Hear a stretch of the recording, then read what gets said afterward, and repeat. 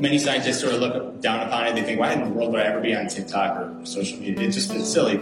But, what I tell those scientists is regardless of what you think and regardless of how you act, there are always going to be billions of people on TikTok, and many of them are just going to be propagating misinformation every single day. So not that every scientist needs to get on social media and fight misinformation, but just having more people talking about sharing their expertise. I mean, people are interested in hearing your expertise. If you're a farmer in Iowa, people are interested in hearing what the life is like of a farmer in Iowa. And I think that scientists tend to be a little bit averse to the idea of being public-facing and putting themselves out there. But, people are interested in hearing about what you study and how life is like as a scientist. And just by increasing the voices of scientists, I think that we can kind of even the playing field a little bit, perhaps. But I don't think that all scientists should be on social media. I think that would be a horrible disaster. And I think that everyone, if you're a scientist, you should try it. Give it a shot, film a couple of videos. You don't have to film it. You can post tweets, you can post audio, whatever is comfortable for you.